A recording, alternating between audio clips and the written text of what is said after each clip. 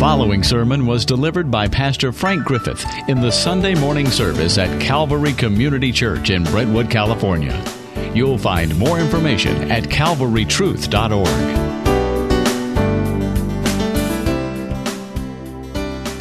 I want you to turn with me to Luke chapter 12.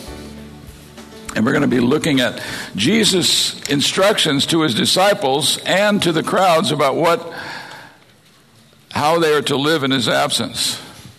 As you know, Jesus has been physically absent from the earth for 2,000 years, and we live in expectation, and every generation of Christians live in expectation of his coming. And in this particular passage, Jesus tells his disciples, primarily teaches them about how they are to face this time and how to live through this time, because he's headed towards Jerusalem.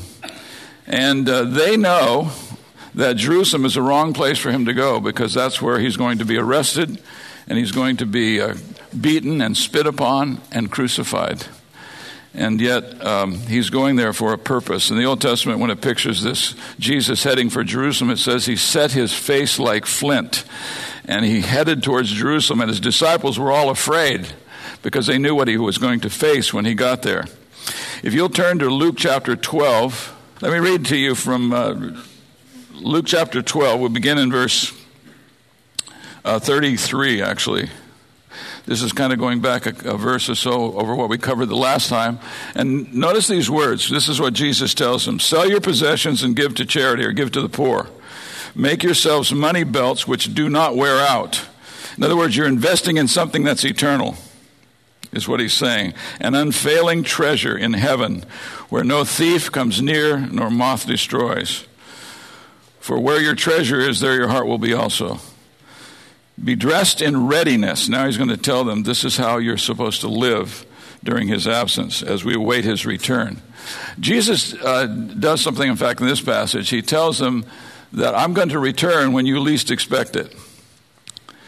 And he says, be dressed in readiness and keep your lamps lit. Be like men who are waiting for their master when he returns from the wedding feast, so that they may immediately open the door to him when he comes and knocks. In other words, when the master goes to a wedding feast, it usually lasts late into the night. He might come home at midnight, or he might come home at 3 a.m., but they're to be ready to serve him because they are his servants. And he says, that's how you ought to be, you, my followers, his disciples.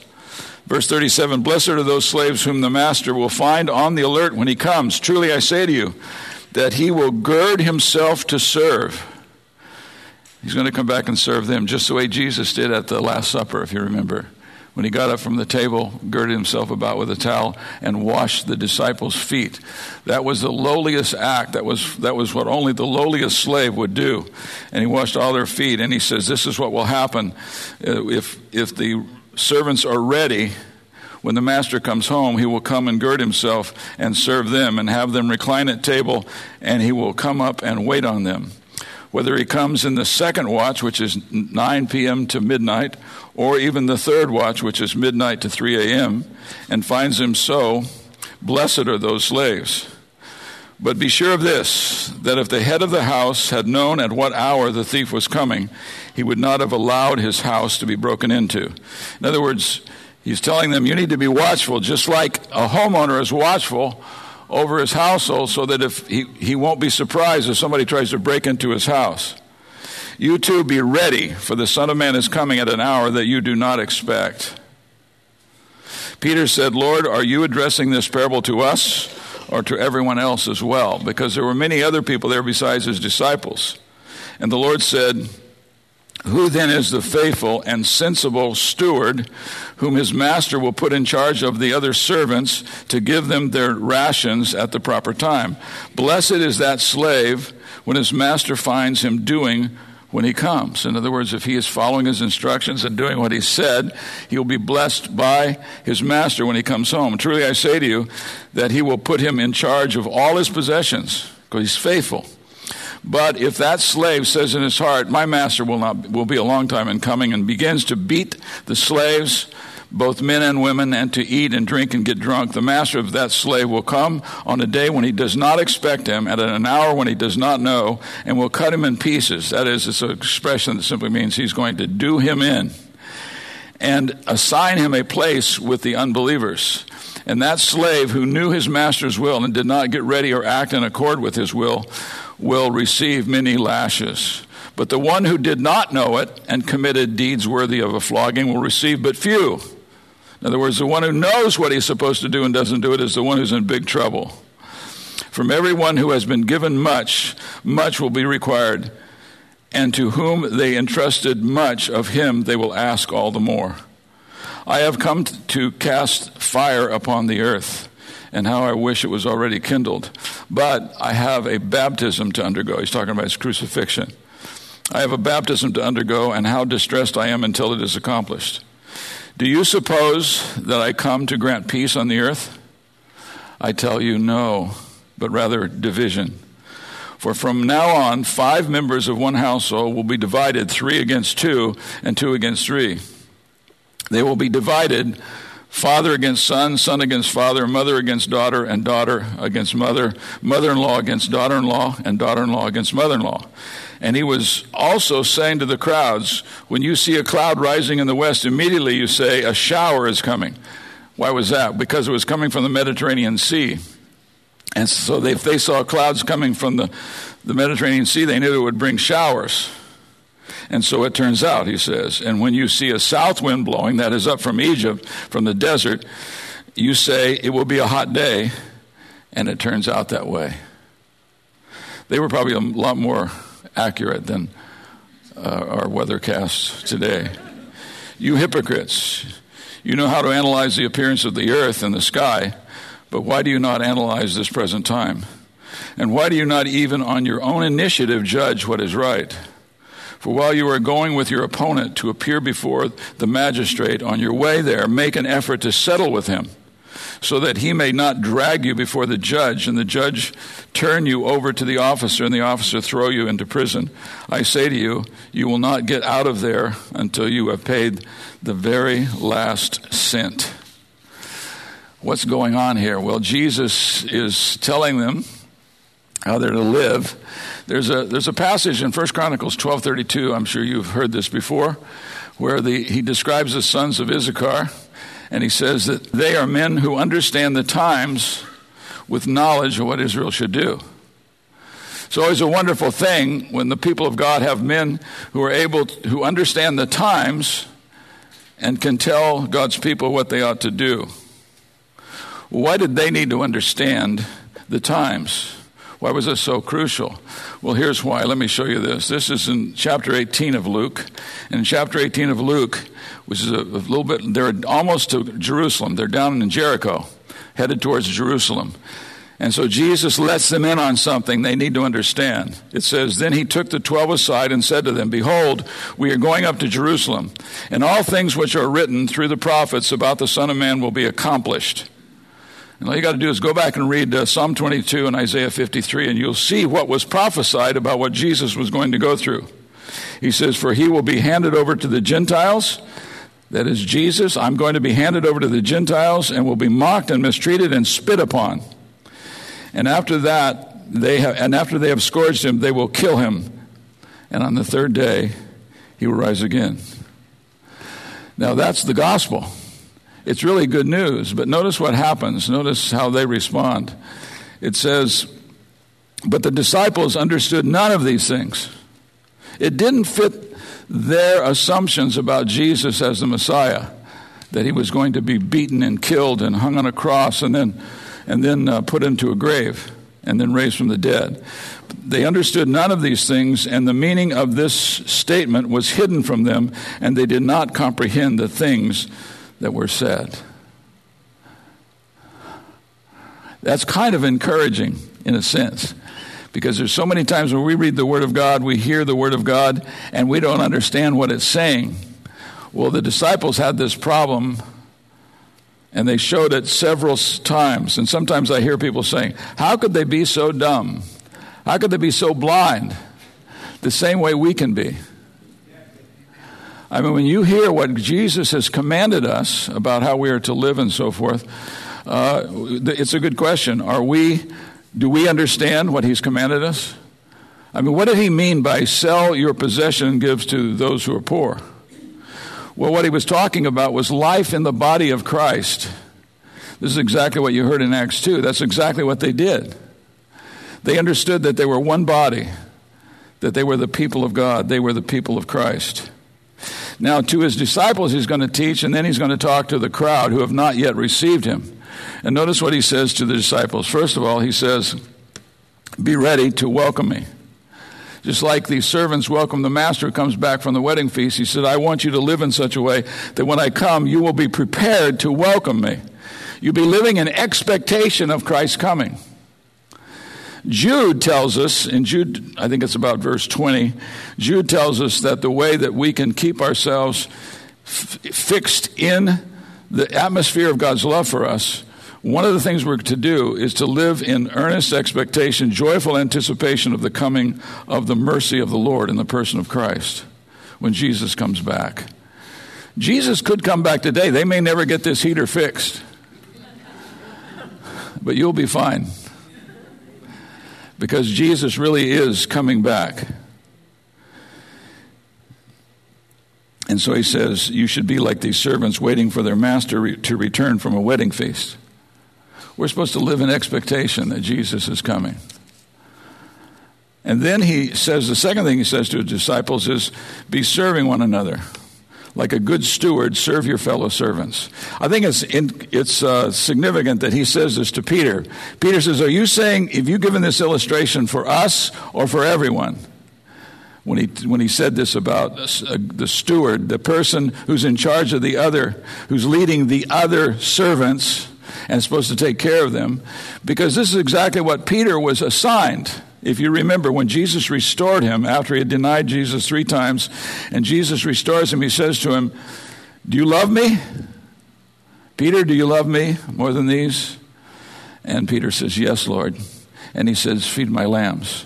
Then he said, feed my sheep. And then he said, tend my sheep. In other words, you have to be centered on the needs of my people. That's why I saved you. That's why I made you one of my disciples. And so we're there to be serving one another. And then finally, the third thing he says to them is, understand my work.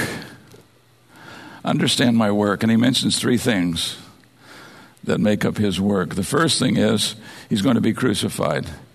He said, I have a baptism to undergo. It's a baptism that's going to end up in his death on the cross for us. This is an amazing truth. You know, this is the heart of the gospel, that Jesus came into the world to save us by taking our place. Why was it necessary for the eternal Son of God to become a human being, to live as a human being, to come into this world? It was so that he could stand in our place and set us free by being a substitute and taking the full blow of God's judgment against sin. And then secondly, he says, during this, being crucified is imminent. That is, it's going to take place at any time. Imminent is an imminence is a homonym. There are 3 different words, 3 different meanings, and they're spelled differently. But these words, often we get them mixed up. We hear about the eminent domain when people see certain important people and they call them your eminence. It's the word that means they're on the top of the heap. They're the most important person. That's not this word. This word means there's nothing between now and when I am going to be crucified. It's imminent. He's on his way to Jerusalem, and he's going to die within months on the cross and then be raised from the dead. But secondly, he says something strange, in that he's going to be dividing households. I thought the way it's supposed to work is that God was supposed to save everybody in your family, and all your children would believe on the Lord Jesus Christ and be saved and be part of this. Why is this division taking place? And he mentions specifically in families, there'll be 3 against 2 or 2 against 3. I can remember when you're back in the, whatever that was, the 70s, I suppose, when Bob Dylan made his profession of faith, and his closest friends rejected him. Joan Baez was one of his close friends, and she hated the fact that he did this. And he wrote a song about it. and about this kind of a reaction to him. And in the song, the line is, you got something better. He's talking about how they ridicule Christians, but he says, but you got something better. You have a heart of stone. You're unaffected by the truth of the gospel. Well, this is how it happens. That's what he's talking about. He's talking about the fact that throughout this age, this is going to happen throughout this age that we're in now, these last days. In families, there are going to be people who come to faith in Christ, and there are going to be those who reject Jesus. And the amazing thing is that when people reject Jesus, they don't just say, well, I'm glad that's really nice for you, but I don't think it's for me. Instead, they oppose you. They fight you. And so he says, I'm going to be dividing households until he returns. Sometimes it really tests our commitment, doesn't it? Somebody was telling me about a friend who became a Christian and was part of a group that got together all the time and partied. And he said that he just stopped. He would come, but he wouldn't join in. And so he was asking about him, and they said, oh, he's a Jesus freak. You know what a Jesus freak is? It's somebody who gets saved, and nobody can figure them out. Their old friends can't figure them out because they have come to love Christ above all things. It's amazing to me how the Bible, without any apology, tells us that we're to be so committed to the Lord Jesus Christ that there is nothing in all of life that we would not give to him or give for him, because he's more valuable than anything. In 2 Corinthians 4:6 is where I've quoted this several times, when it says the God who said, let there be light, has caused the light of the glory of God in the face of Christ to shine into your hearts. But the very next verse he says, and we have this treasure in earthen vessels. What treasure? The treasure of knowing Christ. The treasure of knowing Christ is the greatest treasure that you could ever imagine. It's supernatural. A person can't just decide, oh, I want to know Jesus. It's as a result of the work of the Spirit of God opening their eyes to the glory of Christ. And it's a treasure that you have. If you're sitting here this morning in this cold, cold room, sitting on those cold, cold chairs, and you have Christ, you have been blessed beyond any way to measure it. If you have Christ. If your eyes have been opened to Christ, and you have seen God's glory in the face of Christ, and you've believed on him, you have this treasure. What does he mean in earthen vessels? He means Paul meant we have this treasure of knowing Christ in these physical bodies, in this, I'm just a human being. And I have this incredible treasure of knowing God, knowing Christ, coming to have my eyes open to the glory of Christ. It's the greatest thing that's ever happens. There's nothing like watching a person come out of darkness into light. It's just an amazing thing that they come out of total darkness into the light of the glory of Christ. And they see in the face of Christ, they see the glory of God and believe upon him. And then he mentions one other thing that's going to happen, and that is he's going to cast fire on the earth. This is talking about when he returns at the second coming. 2 Thessalonians chapter 1 describes it in very vivid terms. He's going to pour out. What is he doing? He's purifying the earth, because the kingdom of God is coming to the earth in its fullness. And so he says, you need to understand what's going on. He's on his way to Jerusalem, and they're following along with him. And he's going to be crucified and buried and resurrected. And because he is the object of our faith, he's going to divide families. There are going to be those who believe upon him and those who do not. Now, I'm not saying give up. There's no use praying for them. I'm saying this happens. This is why we have these kind of struggles.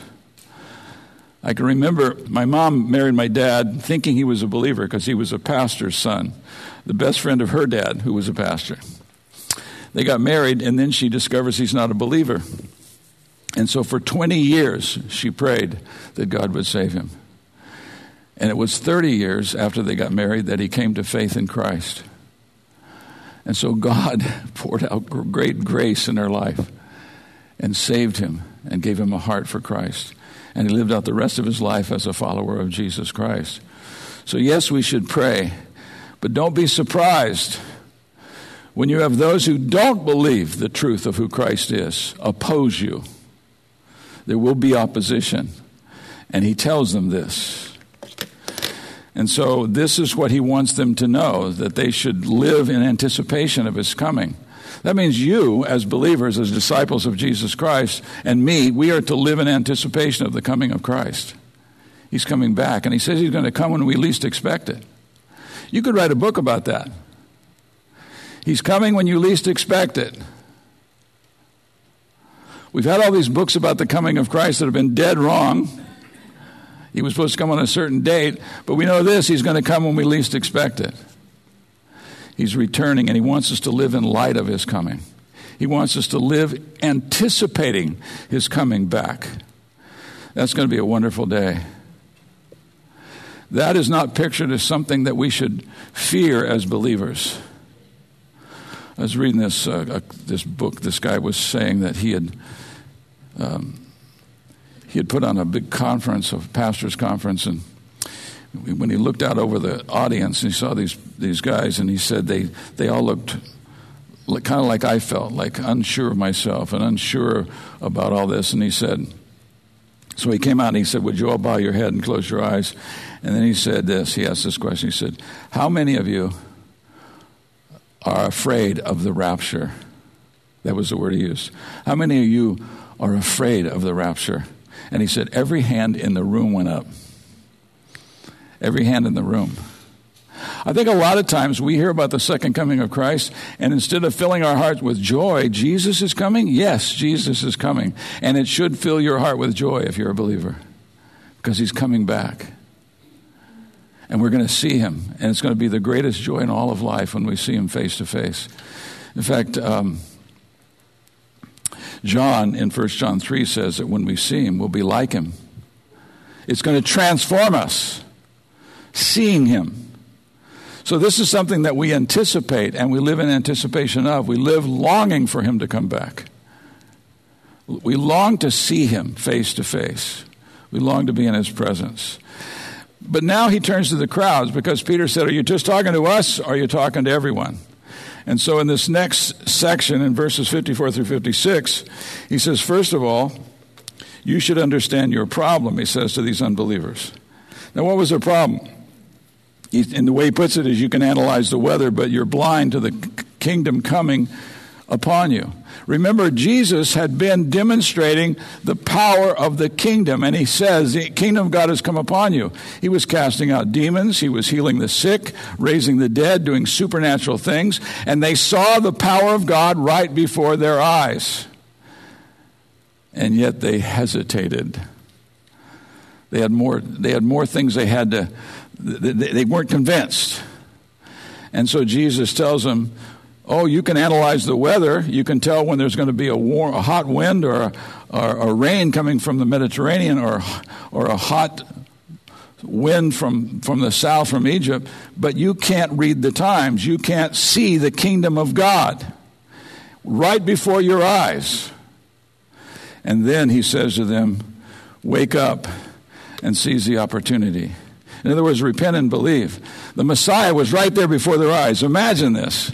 They were experiencing, they saw with their own eyes the Messiah, the one who had been promised. In Psalm 22 and in Isaiah 53, it describes the coming of Christ and what he would do. And they could see from the scriptures that he was the king, he was the Messiah. And yet they refused to believe him. And that's why when he says what he does to them about what they ought to do, it sounds a little foreign to us when he says, this is verse 58, for while you were going with your opponent. In other words, they're being sued and they're being taken before a judge, a magistrate. And he says, this is what you ought to do. While you are going with your opponent to appear before the magistrate on your way, make the effort to settle with him before you get before the judge.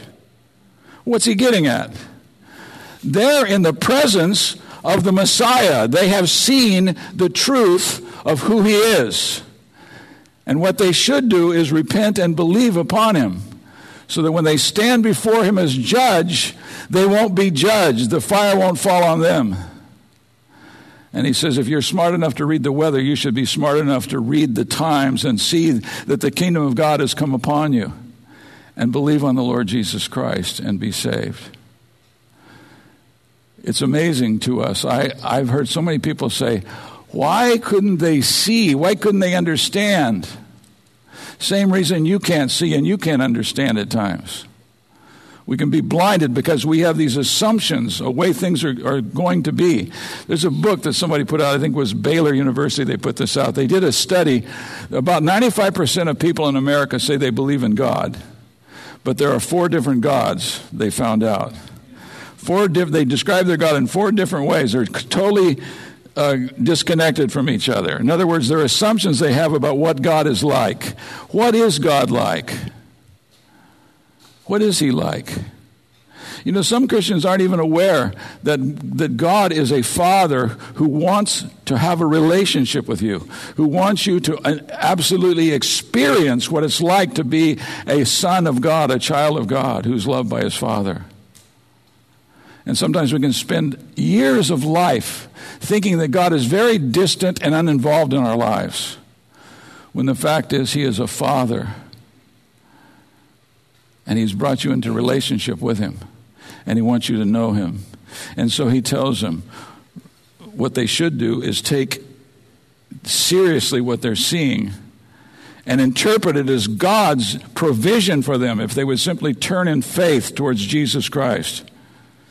Romans 5:9 says that since we were reconciled to God by faith, then certainly we're going to be saved by his life in the future when the judgment comes on the earth, that Jesus is going to save us, his life. He's alive, you know.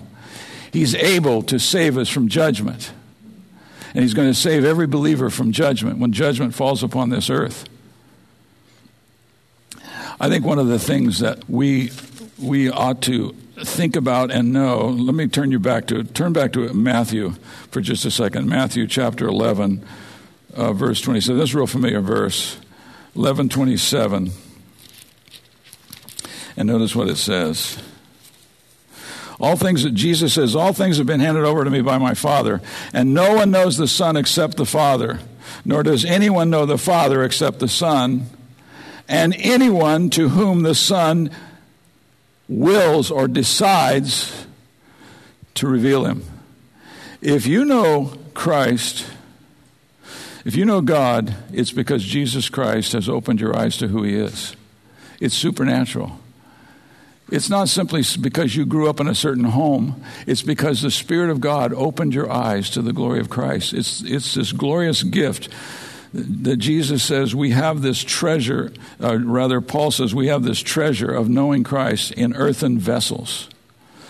A friend of mine says, because he's talking about we're just physical human beings, and we have this treasure within us. A friend of mine translates it this way: we have this treasure in cracked pots. Earthen vessels are just pottery, but he's talking about our frailty. Isn't it amazing that he's given you this? That Jesus has willed to open your eyes to who God is? This is the most glorious gift you could ever receive. It's the greatest riches that you could ever receive. And let me tell you, when you share Christ with somebody, when you share the gospel with somebody, you know when you will share the gospel? Let me tell you when you'll share the gospel. You will share the gospel when Jesus is a source of tremendous joy in your life. When you find him to be the sweetest name I know, you know that song? Jesus is the sweetest name I know. When you come to have that kind of affection for him, you're going to talk about him. The reason that Christians don't talk about Christ to unsaved people is because they don't spend any time with him. They don't have their heart has not been moved by who he is. You have Christ living in you. He's the one who has opened your eyes to who God is. And you understand that the Father sent him into the world so he could come and live within you. Now, I've never run into anybody who's had the greatest thing in the world happen to them that they don't have to tell you about it. Isn't that true? I remember a family that I knew, and they won. It was It was a relative of them who won the lottery. They won several $1 million. They could not stop talking about that. Let me tell you what you've received is something that there's no amount of money that you could ever put a price tag on this. This is a glorious gift. It is a treasure. It's a treasure that you've been given when you put faith in Christ, that He made the Father known to you.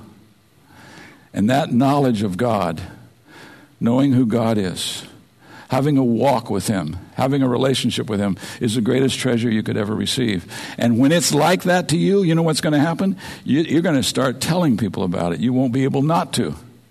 You'll find yourself talking about Christ when you didn't even plan to. But it's the thing that's on your heart. And so it has to come out in your words. I don't think the big need is it's not that it's a bad thing to have a class on evangelism and talk about techniques and talk about things you can do and what you shouldn't do and all that. That's fine. But I'm telling you, until you love Christ, until the reality of what He has done for you has hit you, and it weighs heavy upon you, you see the glory of it, that you have this treasure.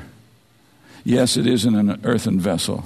You're just a human being. You're not a super saint. That's one thing about our church. We have no super saints here, do we? We're just ordinary believers. But we have this treasure. And this treasure, when it really is a treasure to us, becomes the thing that we can't stop talking about. We can't help but tell people about this glorious truth. The reason I love hearing testimonies from people who are still stunned by the reality of what God has done for them in Christ Jesus, it stirs your heart, doesn't it? You realize, you know what? I've received the same thing. And sometimes I act like it's just old news. It's no big deal. And then you see somebody come to faith and you think, wait a minute, that's exactly what happened to me. I came to have my eyes open to the glory of God, and I've been having this treasure in me all these years. And now I have the opportunity to share it with whoever God brings into my life. We've talked about wanting to pray for our building project and all that stuff, and I've been praying that, and what I keep coming back to is this. I want the guys who are involved in building this building to draw closer to Christ. I hope Cecil doesn't mind me telling this, but Cecil one time told me that when he was involved in a church building over, it used to be First Baptist Church, it's Grace Bible Fellowship, and a process took a couple years. And he said, it was one of the best things I've ever been involved in because of the fellowship with the men that he was doing the work with. That's what I want to see happen. I want this process, no matter how difficult, how long it takes, is that it will change our lives and make us witnesses for Jesus Christ. Think about this. That we're just a small congregation, but did you know that the Bible says that one saint can overcome 1,000 enemies and 2 can overcome 10,000? You know why? Because we have the truth. We have the gospel. We have the truth of the gospel. And God wants to use you as a mouthpiece and as one of His servants who gives away His riches, which is this treasure. You know, one of the things that happened in the early church is they started giving themselves away to one another. You know how it is in our culture. We're also worried about somebody taking advantage of us, stealing our identity, getting into our bank account and all that kind of stuff. In the kingdom of God, the economy of the kingdom of God, what God says is give it away as fast as you can, and it will be replenished in multiple ways. What did Jesus say in John 7:37? I've quoted this 1,000 times. John 7:37, on the great day of the Feast of Tabernacles. And Jesus says, it says He spoke with a loud voice, if anybody's thirsty, let him come to me and drink. Because he who is believing in me, out of his innermost being will flow rivers of living water. Do you get that? It flows out. This eternal life that you've been given is supposed to flow out of you into the lives of other people. It's a wonderful economy. Just give it away. Give away the gospel. It's free. And the more you give it away, the more of it you will have in your heart. The more joy you'll have over it in your heart. One of the reasons some Christians are so sour is because they haven't shared the gospel with a person in 20 years. They've never talked to any person about the glory of being a follower of Jesus Christ. And so what he wants us to do is give it away. And your joy will increase. You know that passage in 1 Peter 1:8 when he says, though you haven't seen him, you love him, and though you're not seeing him now, but believing in him, you rejoice with joy inexpressible and full of glory. You know what he's talking about? He's talking about the fact that a knowledge of the Lord Jesus Christ. I mean, you know, I got to tell you, witnessing to somebody, telling somebody about Christ is the greatest faith-building thing that you can do. It will build your faith. As you tell them the truth of the gospel, you'll believe it more. It convinces you of the truth of it as you share it. It's wonderful. And this is what God has called us to do. So before you freeze to death, let me close in prayer. And we're going to take communion. And this, hopefully that'll warm you up. Let's pray. Our Father, how grateful we are for the Lord Jesus Christ and what he's done for us. We thank you now as we come to the Lord's table and share the cup and share the one loaf. We are thankful that it's our testimony to you that we have believed on the Lord Jesus Christ. And we have found him to be the greatest treasure in all of life. Thank you for this gift of faith. Thank you for this gift of a Savior. Father, we are grateful. We are grateful. It's so wonderful what you've done for us and what you're doing for us every day as we walk in fellowship with you. Please fill our hearts with the joy of Christ so that it's unmistakable that we have to talk about him. We have to love him. We have to walk with him and find the joy there is in Christ Jesus. And we know that you will use us. And so we pray, Father, give us a commitment. Give us a bulldog commitment to think on Christ, to be filled with joy because of Christ, and then to share him with all those that you bring into our lives. Thank you for all these appointments that you give us, Father. You're constantly putting people in our path that we can share Christ with, and we pray that you would continue to do that, and we would be responsive. We would see it as a great, great opportunity. We pray in Jesus' name. Amen. To respond to this message or learn more, please visit calvarytruth.org.